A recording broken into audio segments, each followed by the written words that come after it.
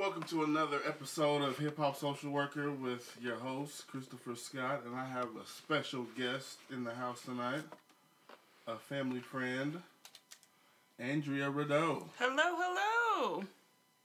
Hi. Look at that applause. You know, I'm trying to...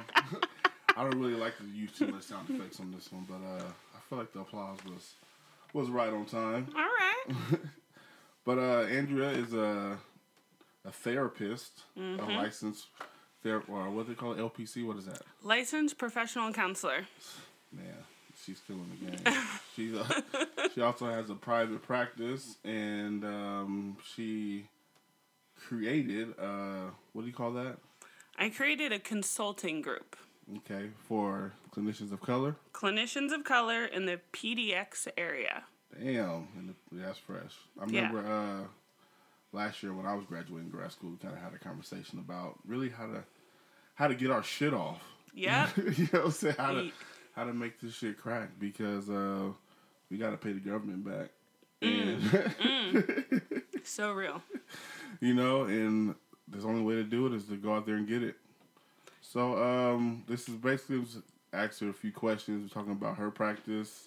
Maybe about some ideas of how I practice, things like that. And so tell us a little bit about yourself. Okay, well, me, I'm from Portland. Grew up in Southeast, yes. Grew up, went to Cleveland High School. I know. I'm one of those people. Real sad. And I don't know. I went to Cleveland. I went to U of O.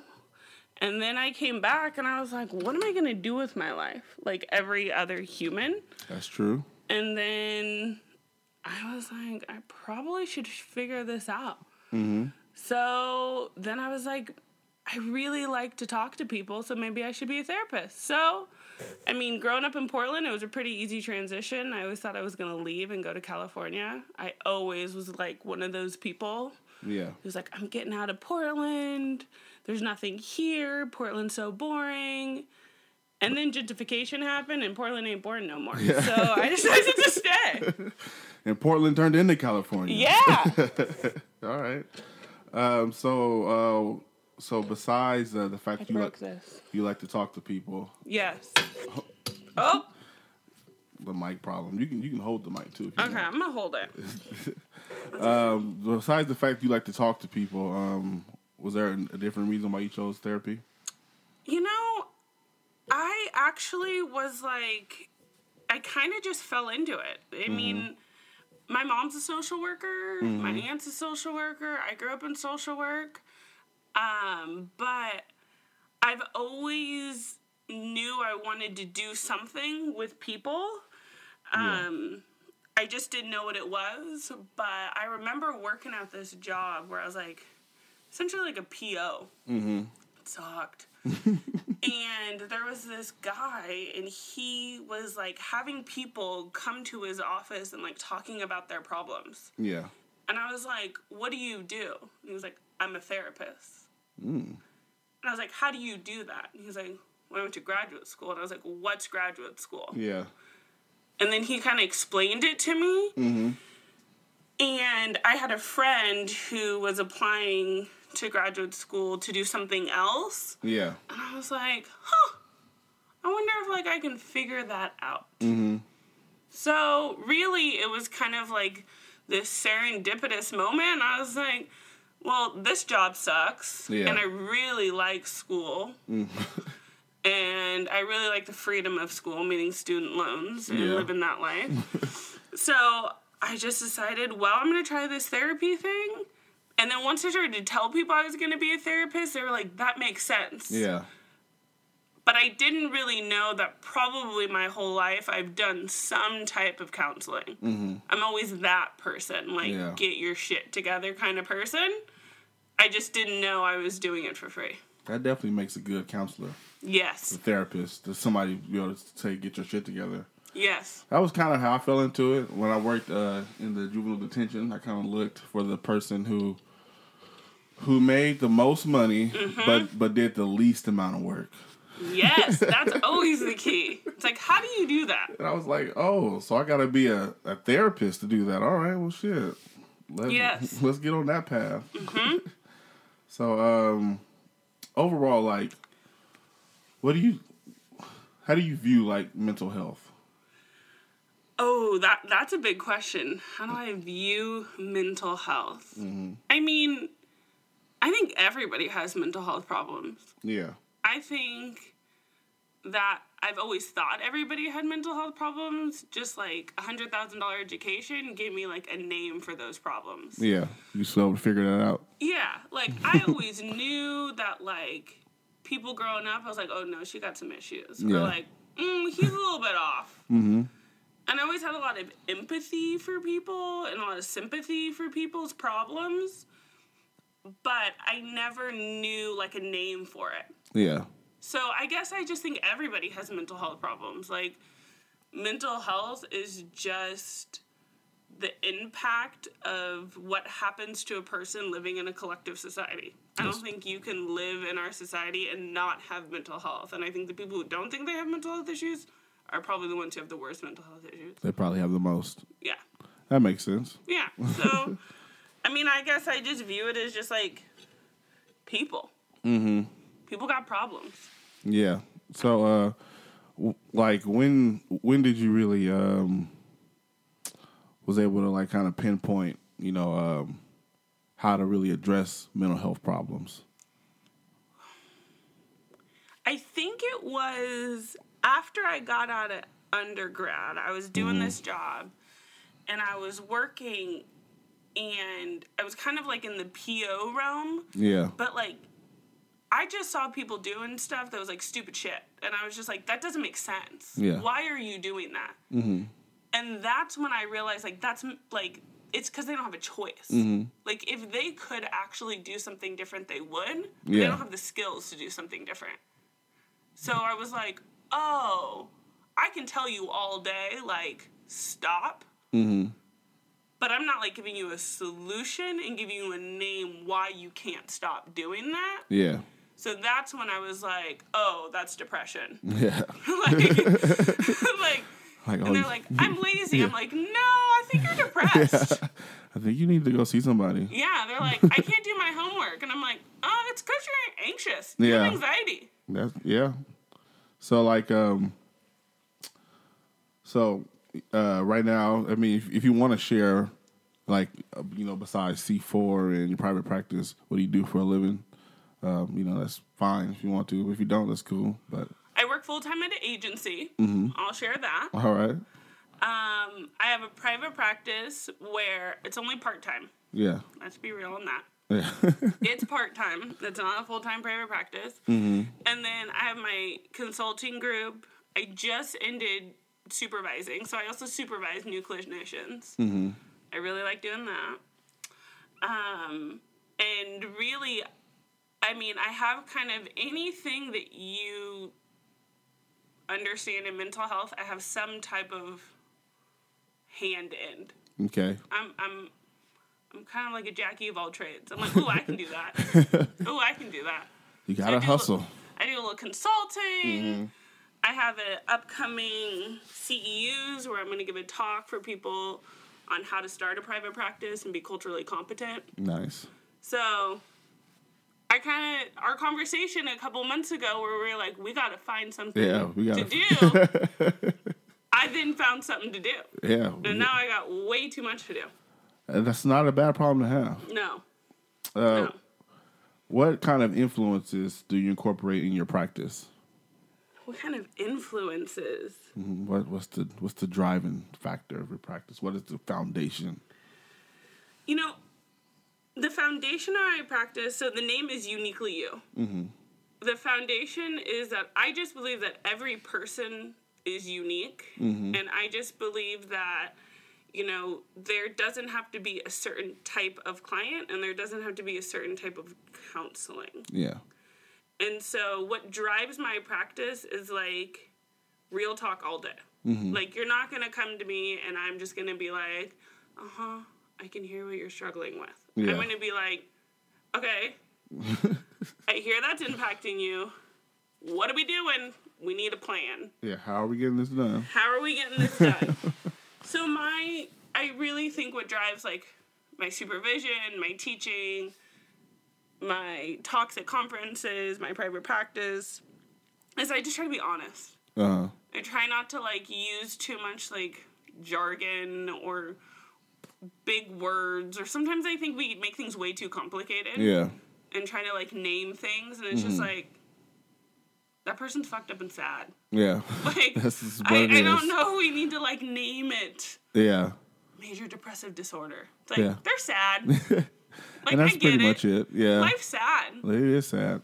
I think that was, like, when I was in grad school and learning about all these damn, diagnoses and big terms. I kind of had, like, a realization with myself, like, I'm never going to learn these things.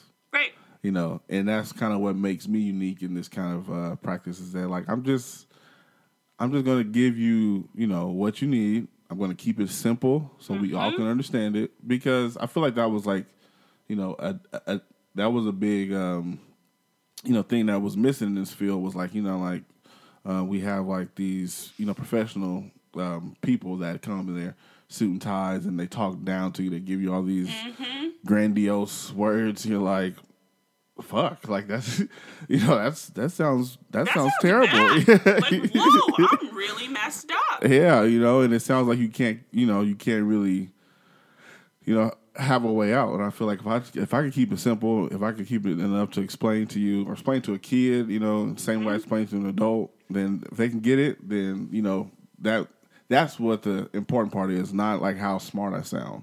Right. I don't need to sound smart. Yeah.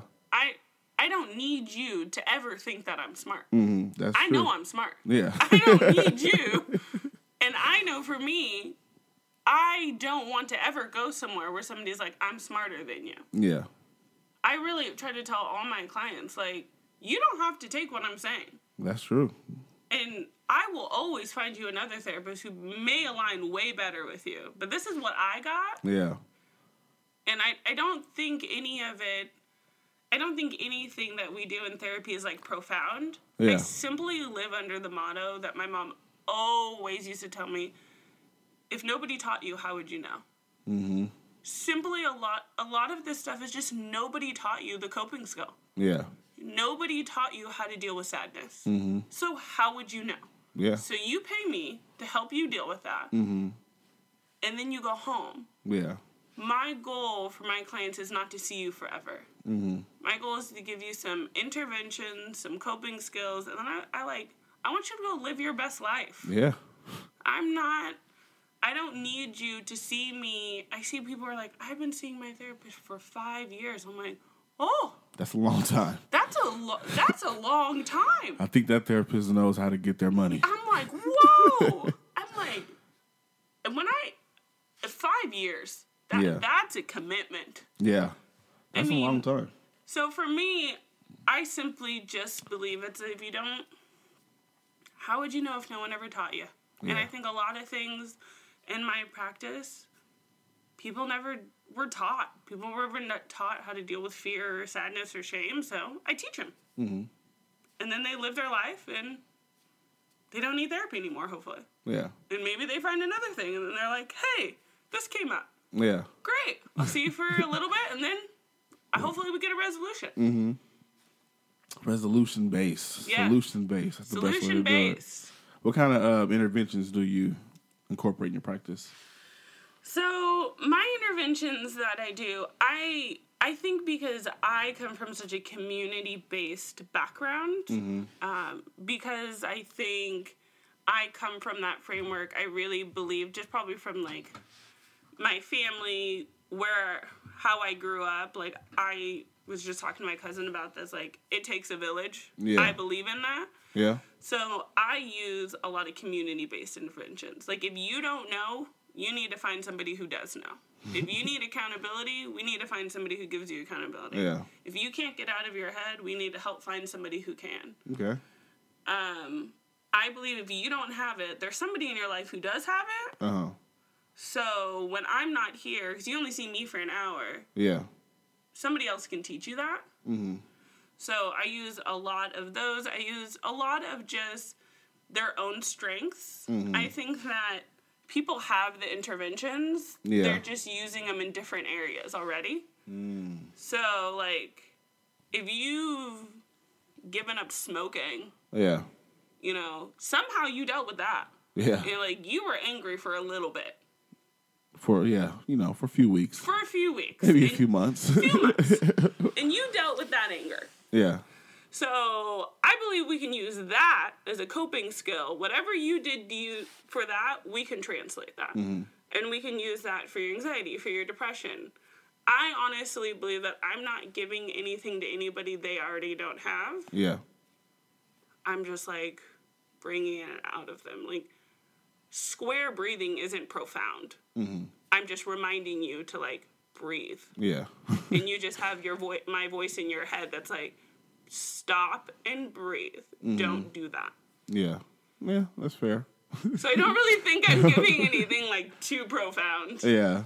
Well, you know, but you know, when you're in crisis, though, you got that fight, or freeze. So it's like, I think the people that seek therapy are the people that freeze. Yeah. You know, and it's like, I need somebody to help me like rearrange these thoughts. Totally. You know, because I know, like, when I still teach a group.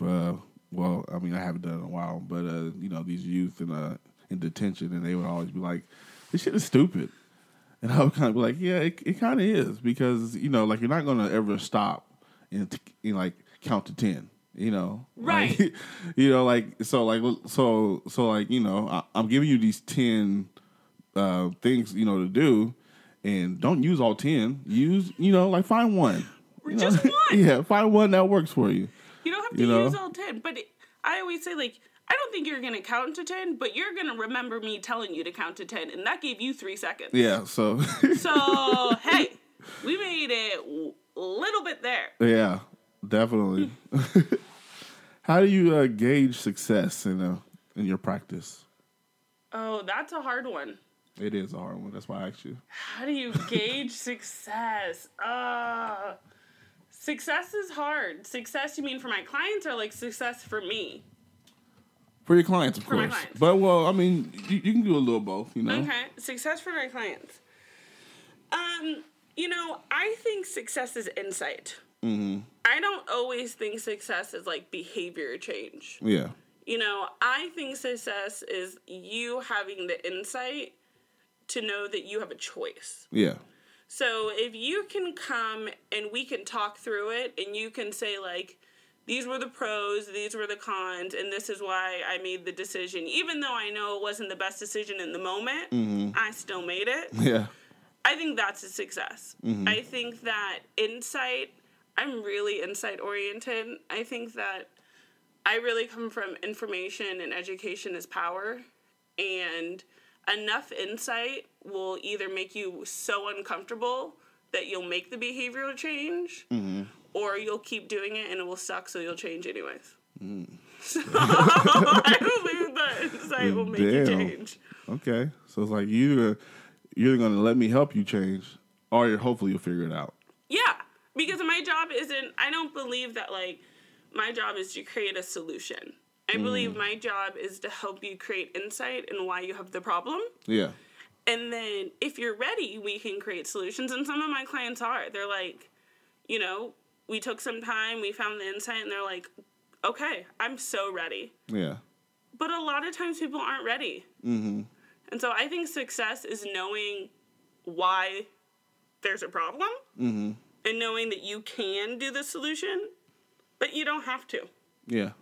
You know, I don't believe there's any have-tos in life. It's kind of like how you feel. And some days you, like, really want to get better. Yeah. And, like, some days you don't. That's true. So, at least when you're sitting there on the couch and you don't, you're like, okay, you know? But I do know why I don't want to get better. Yeah. And maybe tomorrow's the day. Maybe tomorrow is it. Yeah. You know, like, I feel like the why is always is important. Like, yeah. Yeah, I might not do it today, but I know what's going on. I know what's going on. Mm-hmm. I know that I'm, like, having a trauma response. Yeah. But you're like, cool. That's what's happening. Yeah, that's what's going on. I know I'm angry. I feel like that is what my job is to do. But when you're ready, you'll make the change. Yeah. That's success. Yeah. So this is kind of this question I didn't write this question down, but like when you learned about, when you got more in depth into like your schooling and like in the counseling world, were you able to look at your life and kind of pinpoint why you do certain things? 100%. Yeah. I think that becoming a therapist changed me completely. I think the person who I was before I was a therapist, I wouldn't want to be friends with. I mean, some of my friends who've stuck around, they can see it. I'm like, oh, you're a good person. Do they ever tell you, like, you know what, you were fucked up? Yeah, they do. Sometimes if I can pry enough, like, I have some honest friends who are like, dude, you sucked. Yeah. Like, you were just, like, you were not good to be around. And then I have other friends who are like, you were just, like, going through it. Yeah. And, like, we know. But, like, being a therapist taught me to, like, recognize, like, that's why you do that. And I think it finally gave me, like, something I'm good at. Yeah. Like, this is mine, and I'm good at it, and so I get to do it. But absolutely. I mean, it 100% changed my life. Sometimes I wonder, like, y'all stuck it out. Yeah. Like, some of my friends, I'm like, whoa. Yeah. We've been friends for, like, 20 years, and, like, whoa. And they're like, I'm like, no wonder that makes sense. Now I, like, think about things, and I'm like, yeah, I sucked. I definitely sucked. I did the same thing. Like, I like realized like why I collect so much shit. Like, you looking at in this room, I have a lot of toys, a lot of shoes. And it came from like just being a kid and being broke. Yeah. And I just like fuck. I didn't have some toys when I was a kid, but I definitely didn't have no shoes. So like when I got some money, I made it a point like I'm gonna buy some shoes. Yeah. But I feel like at the time, like the time when I pinpointed that, it was like like I didn't feel the need to collect anymore. Yeah, 100%. But I was like, but for a while I was just like, I would just go through the motions, just, I was out, I got to get it, or I just try to figure out a way to get it, and I feel like as soon as I figured that out, it was like, I'm all right, You're like, okay. I'm good, so yeah, definitely that, at least if nothing else, that part of learning like about like, mental health and, things like that, I was able to go back into, a couple of years ago and figure out like that's why I like to have so much shit. But here's the thing. So you recognize that, right? And you're like, this is why I collect so many things. But here's where I got caught. Do you tell everybody? Were you like, okay, here's what's up. Like, I'm collecting all these shoes because of this, so I just need you all to be on board with it. I think when I found out, I was like kind of like so excited to put like theory to practice. Yeah. I didn't tell everybody that, but I definitely told my wife. Yeah. Because she had to deal with that shit. And I think that was probably it. That's probably it. Okay. But I definitely told her, because she was the one having to put up with it. So, but yeah, that was like, man, that was like a revelation. I was like, damn, no wonder why. Changer. Yeah, it really was. And like, as soon as I figured that out, it was like, you know what, I'm cool. I'm good. I don't need all this shit no more. So yeah, I was curious to know, like, how, like, when, because everybody doesn't. Everybody can't hang in this field of work. So I was just kind of figuring out, like, so like how do people reflect on their own stuff? Oh, I think I met one of my best friends in graduate school, and without her, like, talking me through things, I, like, had, like, a mini life crisis. Like, I was like, what kind of person am I? Like, what did I do? I started to go back. I remember after my first year, I went through, like, a grief phase. Like, I started to go back. I apologized to all these people. I, like, made amends. It was some real shit. It was some real, like, I had to, like, be like, I remember, like, going MIA for a while. Mm-hmm. And one of my friends being like, what is wrong with you? And I was like, I just can't believe I did this. I had to come back to, like, one of my friends in, like, middle school, and I was like, listen, we need to, like, walk through this. I feel like you're saying this to me, and I've been saying this to you, and we have, like, this underlying resentment. And she was like, I'm so happy you're finally being honest with me. And I was like, oh, yeah, this is all my childhood stuff. So this is all real. This is all real. So, yes, I think it definitely changes people for the better. Yeah. But, you know, there are some of those therapists that can't go into their own shit. Absolutely. But we won't go there. No, we won't call them out. But, but this is go do your thing, because you can't be helping people if you're not willing to go through your own stuff. Yeah, and that's true. And that's what I feel like I would bring to, like, clients that I helped. I was just my authentic self. Yeah. I was, like, a kid would say, hey, are you good at this? I'm like, no, I'm not good at that. Because, like, I've worked with some staff that are good at everything. Yeah. And it's like, man, I used to tell these kids, nobody's good at everything. Nobody's good at everything. I think having, like, when I write things, like, on the board and my clients are like, that's spelled wrong. I'm like, yeah, because I'm a bad speller. Yeah. And that demonstrates humility, because I'm not good at everything. Mm-hmm. But I'm real good at emotions. Yeah. But you can correct that spelling, because you're a really good speller. Yeah.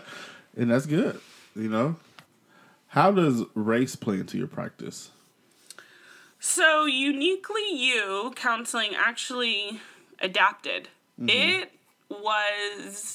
I had this whole, like, slogan. Yeah. I was going to help overworked moms who couldn't find time for themselves find happiness and peace. I was going to help millennials who were stuck in life transitions find their path to happiness, or whatever it was. Yeah. And I opened my practice. Mm-hmm. None of those people came. Mm. Not one of those people. I had a vision. I did, like, my ideal client. Yeah. Like, I did my little activity of, like, this is my ideal client. They're, like, upper middle class. They are a working mom. They have kiddos at home. Not one of those people showed up. Not one. Actually, who showed up was a whole bunch of black clients. They was like, we need you. Yes. We need you. The first client I got showed up to my office, and I had a little, like, it was my first client ever, and I had a little questionnaire. It was like, why did you find my psychology today? Yeah. And they were like, because I wanted a black therapist. And then over and over and over, it was just like, because I wanted a black therapist. Mm-hmm. Because I wanted a black therapist. And so I just realized that I could have an idea, but that's not who was coming. Yeah. So I ultimately changed my practice to Uniquely Counseling offers clients a therapist who looks like them, sounds like them, and can relate to them. Mm. And the foundation of Uniquely Counseling is me. Nice. So I work with people who struggle primarily with being a minority living in a primarily Caucasian city. Most of my clients are from the East Coast and culture shock. Yeah, and are having a culture shock. And they are struggling, and most of my clients are having some struggles with finding themselves, and so that's what I do. Yeah. I help them talk about that, and I think having the experience of living this my whole life, and just normalizing the experience of, like, yeah, that's frustrating. Mm-hmm. I mean, race plays into my entire practice. Yeah. And what happened is that I had all of these clients flooding in, and I couldn't see them all. Mm-hmm. And so I created C4, my consulting group, because I had too many clients of color and not enough clinicians of color to refer them to. Yeah. So then I created C4 to give these clients to other clinicians because I couldn't take them all on. Yeah. Damn. It's an overwhelming response. Like, yeah. And there was no other criteria, but you're black, so literally. I mean, like, I was like, I got a master's, I'm licensed, and they're like, you're black. They're I was like, I don't care about that shit. They're like, I don't care. So, you gonna help me out or what? Yeah, you're gonna help me out, and I think also plays into a factor of like, I don't bill insurance. Mm-hmm. And I think for a lot of people, that's a security blanket. Yeah. They don't want to have a diagnosis. Yeah. And so I think that helps a lot of people feel comfortable. So you don't diagnose them? I don't diagnose. Because I don't bill insurance, I don't have to diagnose. That's true. I do rule out. Yeah. And I talk to them about it. Yeah. But I think it gives people a security blanket. I think people, especially within the climate that we're in right now, are really scared of any type of documentation. Mm-hmm. And so they're like, nope, don't put that down. Yeah. Don't put that. What are you writing? Yeah. Fuck that. I feel that. So, So,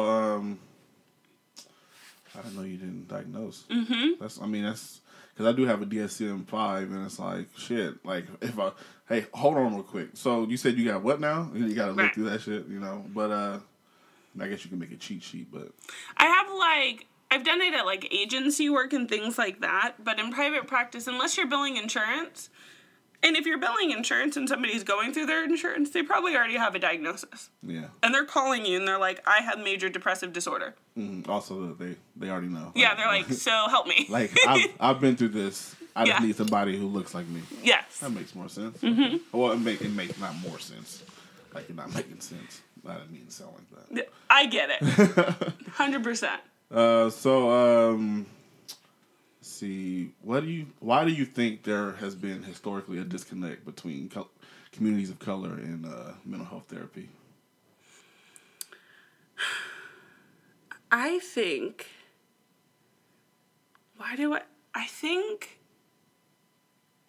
that there's a fear.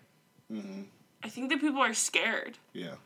I think that there's been a disconnect because there's no trust. Mm. And whenever there is trust, it's misused or it's abused. Or I think there's a fear that we're going to be labeled or told that there's something wrong with us. Yeah. And I think oftentimes with mental health, you're told this is your diagnosis, but you're not told, like, these are the symptoms and this is the why. Yeah. And I think, in particular, what happens with people of color is that there's this feeling of, like, that person on the other side, and I know I've had this experience of, like, that person on the other side is telling me what's wrong with me, but they have no fucking idea who I am. Yeah. And so I think it's hard. I think it's hard to start with trust when there's fear, and I think you can't let go of the fear if people aren't willing to realize where the fear is coming from. Uh-huh. So I think it's like this vicious cycle that we get into. Yeah. I think, I can attest to me and my family, I'm shocked that, like, there are people in my family who are like, yeah, I go to therapy. I'm like, what? Yeah. They're like, yes, I do. But I also think that comes from feeling like, they got the name of the person through somebody. Yeah. It's not like they called their insurance. They got, she called Janet and Janet knew Sally, and it was like, well, Miss So-and-so, yeah, her daughter's a therapist. You should go see her. Like, all right, let's look it up. She's like, okay. I also think that now we have more, like, teens and youth in therapy. But I think the disconnect just comes from, like, mistrust and fear. Yeah. And I don't think it's... and I think there's also, you can also play into, like, aspect of religion plays into that, of, like, why go to therapy when you go to church? Mm-hmm. Yeah. Or pray. Or pray. Pray about it. Pray about it. I always go, just pray about it. Just pray about it. And it's like, I don't know. Yeah. I can pray about it. Still don't feel good. Yeah, that's true. But I know I was reading an article and said that was, like, one of the bigger things was like how religion, how because slave culture, we just kind of grew up with religion, and that was kind of that was our therapy. Religion. I don't know if it was the most accurate therapy. I definitely think religion can be a protective factor. Yeah. But I don't know like if it should be the beginning and the end of your therapy. No, I think it's a tool. Yeah. I think, like, therapy, I mean, also when people go to therapy and they're like, it's going to save me, it's like, no, it's a tool. Yeah, it's definitely not going to save you. Everything's a tool. Yeah. It's still within you, but it's all a tool. So I think there is that part, too. And I think resources, I mean, there's so many reasons why there's a disconnect. But, I mean, I have hope. And I think it is changing. Yeah. I think, there's been a lot of celebrities coming out. I think there was, a couple months ago, there was a big article about it. I think it's changing. Yeah. It's slow moving. Yeah. But, yeah, because I was talking to my dad last week, and, his idea of mental health was, like severe mental health. So I think that kind of played into it, too. Like, either you were in a mental home or you were okay. Oh, yeah. It wasn't like I was living with anxiety or, living with depression or like there was like no low, mild, or severe. It was like either you were batshit crazy. Right. Or you just lived your life. Yeah, and I think that's like a survival mentality, Absolutely. Because we've been through so much as like as a community, and I just feel like that you just learn to kind of just buck up. And just keep going on with your day. Yeah. I think that happens, and I mean, unfortunately, bucking up only lasts so long. Yeah. True. So, true that.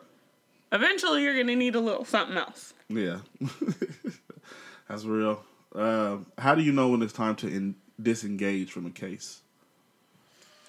Oh, I know when it's time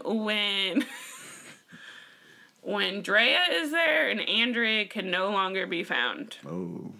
When I can't, like, when I start, I have, I can get a visceral reaction. Mm-hmm.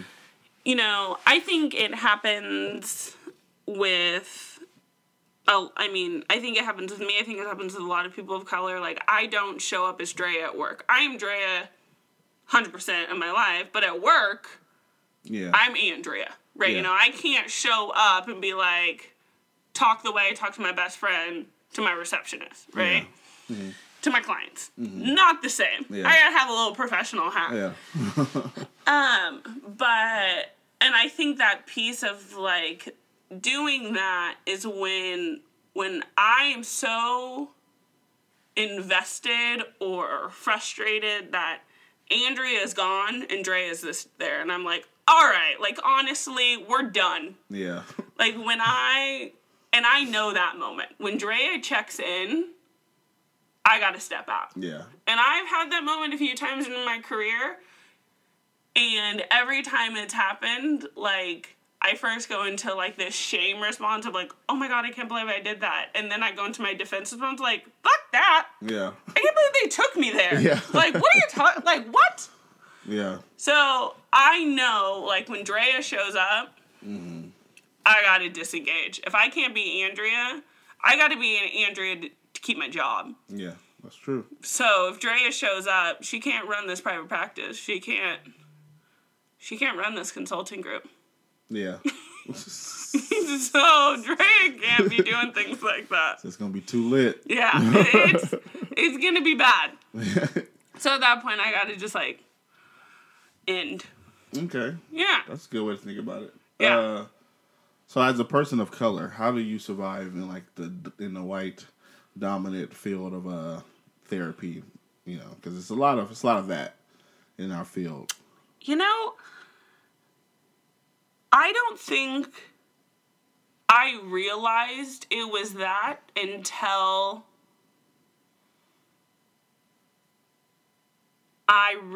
until I worked through my own stuff. Okay.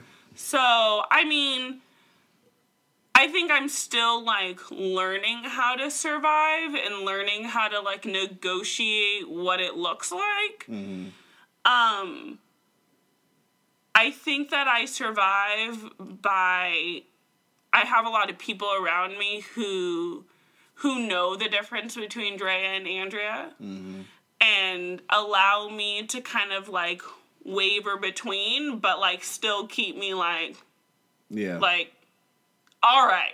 Yeah. Like, now you're about to cuss her out. And I'm like, all right. Let's reel it back in. Let's reel it back in. But I also just think that, like, I've just learned that it's a part of my reality because it's never been any different for me. The mental health field doesn't reflect any different world. Yeah. I grew up in Portland. Yeah. I went to Cleveland High School. That's true. You did go to Cleveland High School. So, I mean, the mental health field reflects everything I have had my entire life. So it actually doesn't feel any different. I think that I'm just different. I'm more aware of it. In high school, I didn't know. Yeah. You know, in college, I didn't know. In graduate school, I kind of knew what was going on, but I really didn't understand. Mm-hmm. But now I know, and I'm like, whoa. Yeah. That's some bullshit. Yeah. So, mental health field reflects what I've always known. It's just, I'm different. And I'm more vocal about it. Yeah. And I think I've always navigated through a white world really well. Yeah. I think I've had to learn that. Yeah. You know, because I grew up in Northeast Portland, and everything I did was black, you know, up until college. And when the first time I seen, like, somebody, like, voting for George Bush, I was like, my mind was just blown. I was like, how the hell could you vote for George? Because all I knew was, like, you know, black people. And they wasn't really fucking with George Bush. Not the black people I knew. You know, black people, I guess, you know, whatever. But it was just, like, mind-blowing. So that was something new I had to learn. And I'm still kind of trying to figure it out. But it is, you know, it is hard. I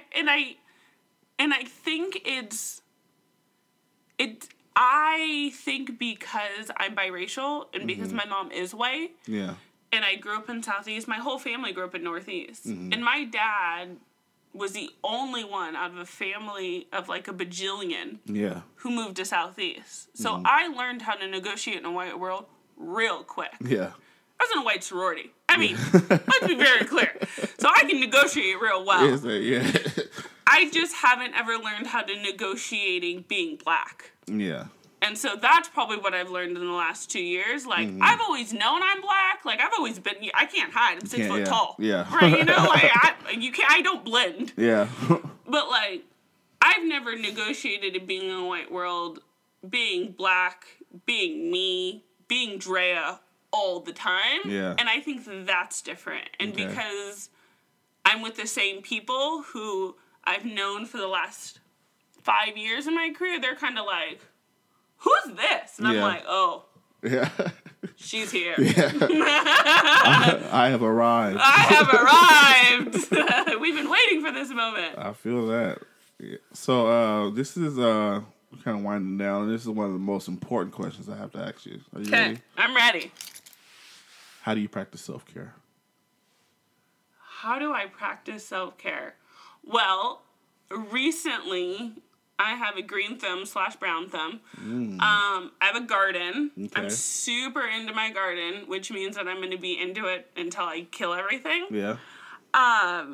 You know, self-care in my head was always like bubble baths and massages. Yeah. And, like, that's what, like, everybody always told me self-care was. That is not my self-care. Yeah. Like, honestly, my self-care is, like, Talk About and Netflix all day. Yeah. Like, that is my self-care. My self-care is, like, telling my friend, like, let's go get sushi right now and cocktails. Yeah. Let's go do it. Let's go. Like, my self-care isn't that thing that I thought it was supposed to be. I tried all that. I tried pottery classes. Yeah. I tried, like, I do like crafting. Yeah. That's my thing. I really enjoy crafting. But, like, not as much as I like Netflix and Taco Bell. That's true. I mean, that's a hard combination. to fuck with, you know? I mean, my self-care is like, yeah, that's what I do. And I also vent a lot. Mm-hmm. Like, I have a therapist. Yeah. That's my self-care. I spend a lot of money on that lady. So much money. See her weekly. Yeah. She's expensive. I have a best friend who I call all the time, who's also a therapist, who I've been to. Mm-hmm. Who I, like, force into a room. And I'm like, listen to me. Yeah.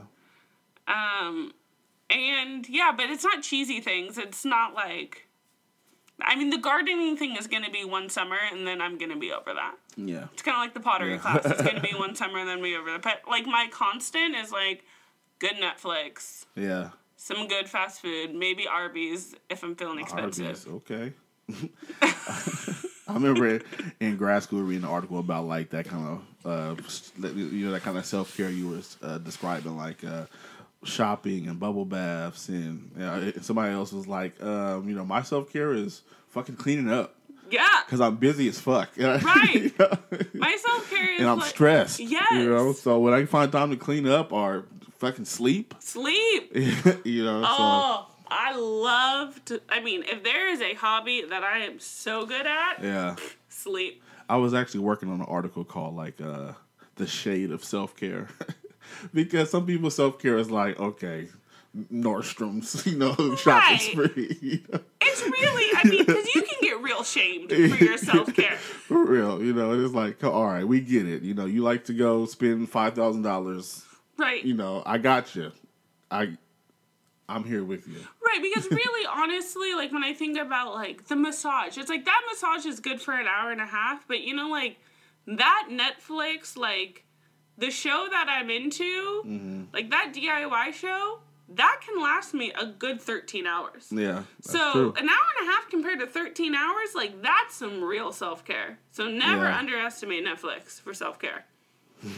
Never. I got you. All right. So I'm going to put these two last questions together. Okay. First part is, how did you build your private practice? And what is your goal for C4?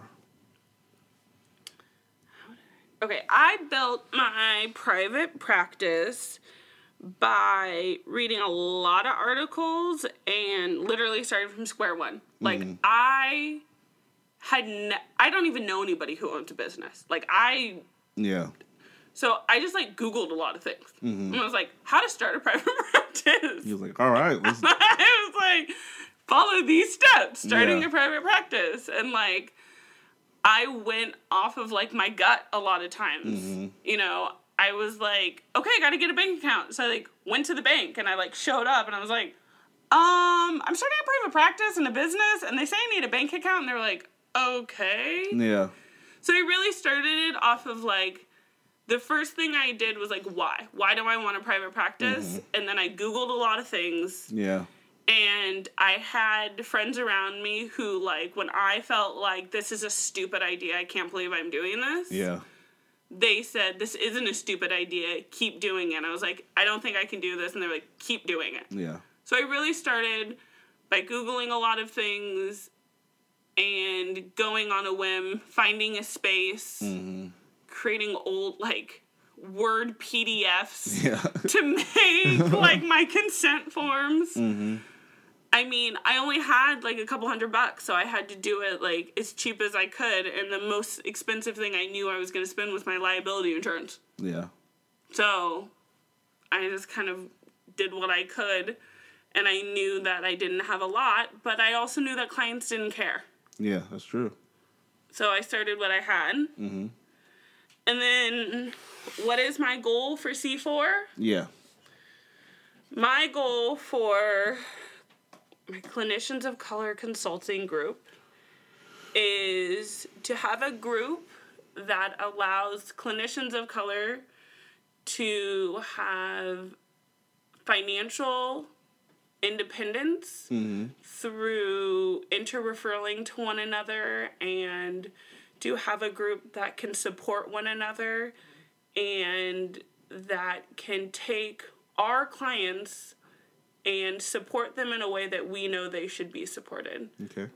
I really believe that C4 is a group that can help our community. Yeah. I just know, and like in my being, in my soul, that it is going to work. I don't know how it's going to work. Yeah. But my goal is to have like C4 and to have like the psychology today of C4. Mm-hmm. To have clinicians of color and clients of color go to those clinicians, and we enter referral, and we have a community, and we have our own therapeutic group, so we have our own community meetings, and we serve our community. Mm-hmm. That our clients don't go through insurance first, that they go to C4 first. Yeah. Nice. So that's my goal. That is pretty nice. All right, well, I appreciate you sitting down and talking to me. Thank you. As I try to build this thing, you know, I'm trying to get like you going to conferences and letting people think I'm the shit and giving all these, you know.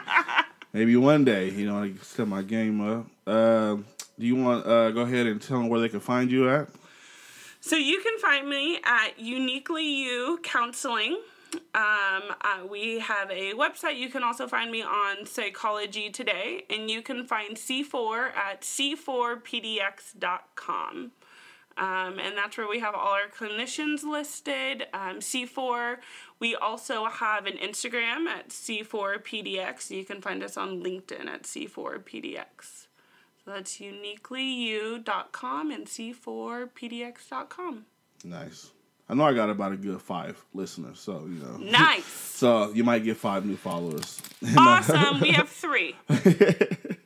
And, you know, you can always find me at hiphopsocialworker@gmail.com, Twitter, HHSocialWork. And like I said last week, I am not too scared to ask for donations. Cash App, CScott85. Yep. And I appreciate you, Andrea. Thanks.